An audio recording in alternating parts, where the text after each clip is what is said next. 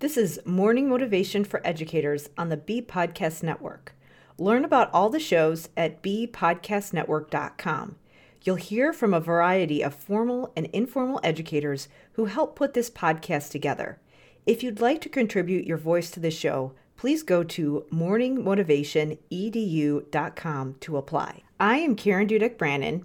I was a school SLP for 14 years where I specialized in language literacy and executive functioning and also held various teaching, leadership, and research roles. Now, I am the host of the De facto Leaders podcast on the Bee Podcast Network, where I help school therapists, teachers, and administrators be leaders on their school teams, no matter their job title.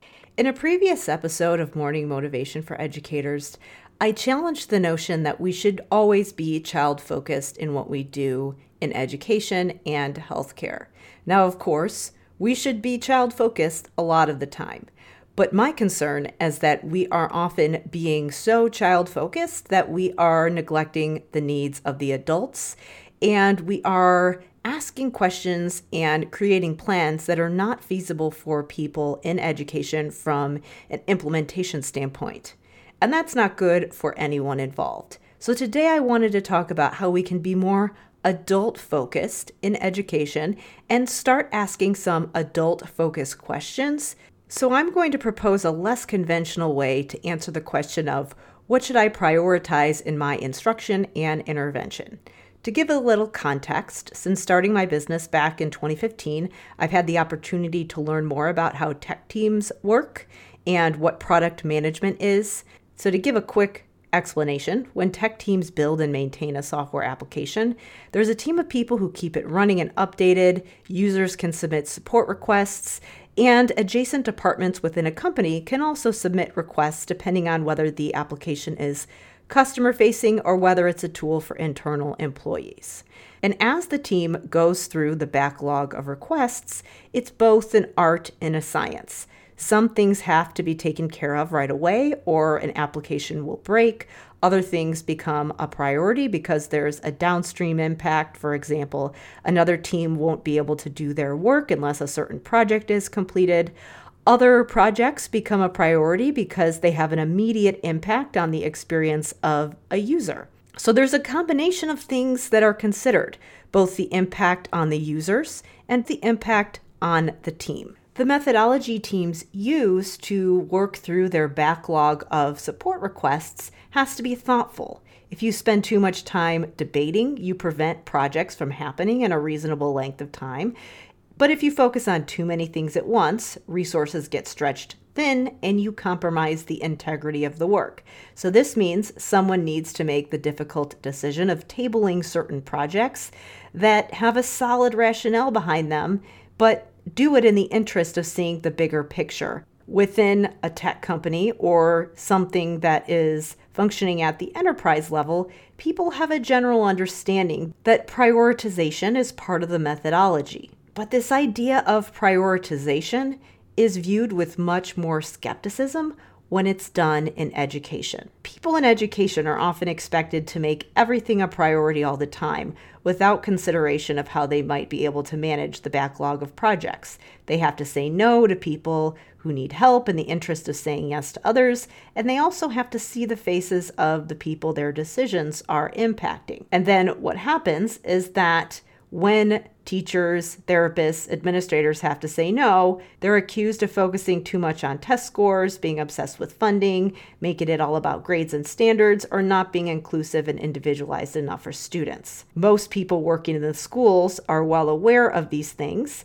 and they also decided to work in the schools because they want to help kids. So a lot of those concerns about test scores and standards are things that people in education are concerned about as well, and they do come from a place of good intentions because they're focused on the students. But how often do we ask what is the best scope and sequence for supporting the adults to make all of these things happen? Now, I know that people don't always like it when people suggest that a school should run like a business, but it's possible for us to borrow some of the things that businesses are doing right, as long as it's done ethically, of course. This idea of managing a backlog is something that can actually be useful if we apply it in the right way. So that is what I'm proposing for making a shift from being child-focused all the time to being adult-focused in the interest of actually helping kids more. And these are the questions that I ask myself when I am developing learning for adults in education, because adult learners need scaffolding just as much as kids do. So here are the adult-focused questions that I would ask if I were to design training and support for the adults. So the first question I'd ask is, what skills, tools, resources, and information do they need in order to build their foundation? For teachers, this might be content area knowledge related to their specific area. It could be specific materials they need in order to implement the curriculum. If it is a therapist within a specific discipline, what discipline-specific clinical information, protocols, and strategies do they need to have a solid foundation for what they're doing? Number 2, once we built that foundation, what do they need in order to enhance their discipline? So many times, maybe they have their foundation in place, they have a solid understanding of the curriculum, and we want to enhance it by thinking about universal design, metacognition, making learning more applied, and utilizing things like project-based learning. How do we enhance those core features of the curriculum or the clinical discipline? And then number 3, expand service delivery and professional partnerships. So now that we have all the pieces in place, that professional has their foundation, they have tools in place to enhance that foundation, and now how do we help them work better as a team so that we can enhance it even more? So the questions again are around number 1, helping them build a foundation, number 2, enhancing that foundation with specific strategies they can implement in therapy or their classrooms, and then number 3, helping them use different models and establishing professional partnerships. Those are the things that the adults need to work together effectively. If we meet those needs, then the kids will get what they need as well. Adult-centered questions can focus around those 3 steps so that we can make sure that everybody gets what they need. And when we think about all these debates about what is the highest priority, what project needs to be put in place, when you have multiple areas you'd like to build skills and systems, you can think of them like a backlog of projects you need to get through. And you can use this framework for determining what is the highest priority. As you work through them, of course, you want to consider research, figure out how to meet kids where they're at and be in tune with their needs. But sometimes research and developmental levels don't give us clear answers as far as how to give the adults the support that they need in a staged approach. Sometimes the best intervention plan that looks good on paper isn't the most feasible, which means it probably really wasn't the best after all. I'll wrap up by sharing something that my dissertation chair told me when I was a doctoral candidate and I wanted to finish my dissertation research. I had a big grand plan of a whole bunch of different things I wanted to do. And what she told me was the best dissertation is a finished dissertation.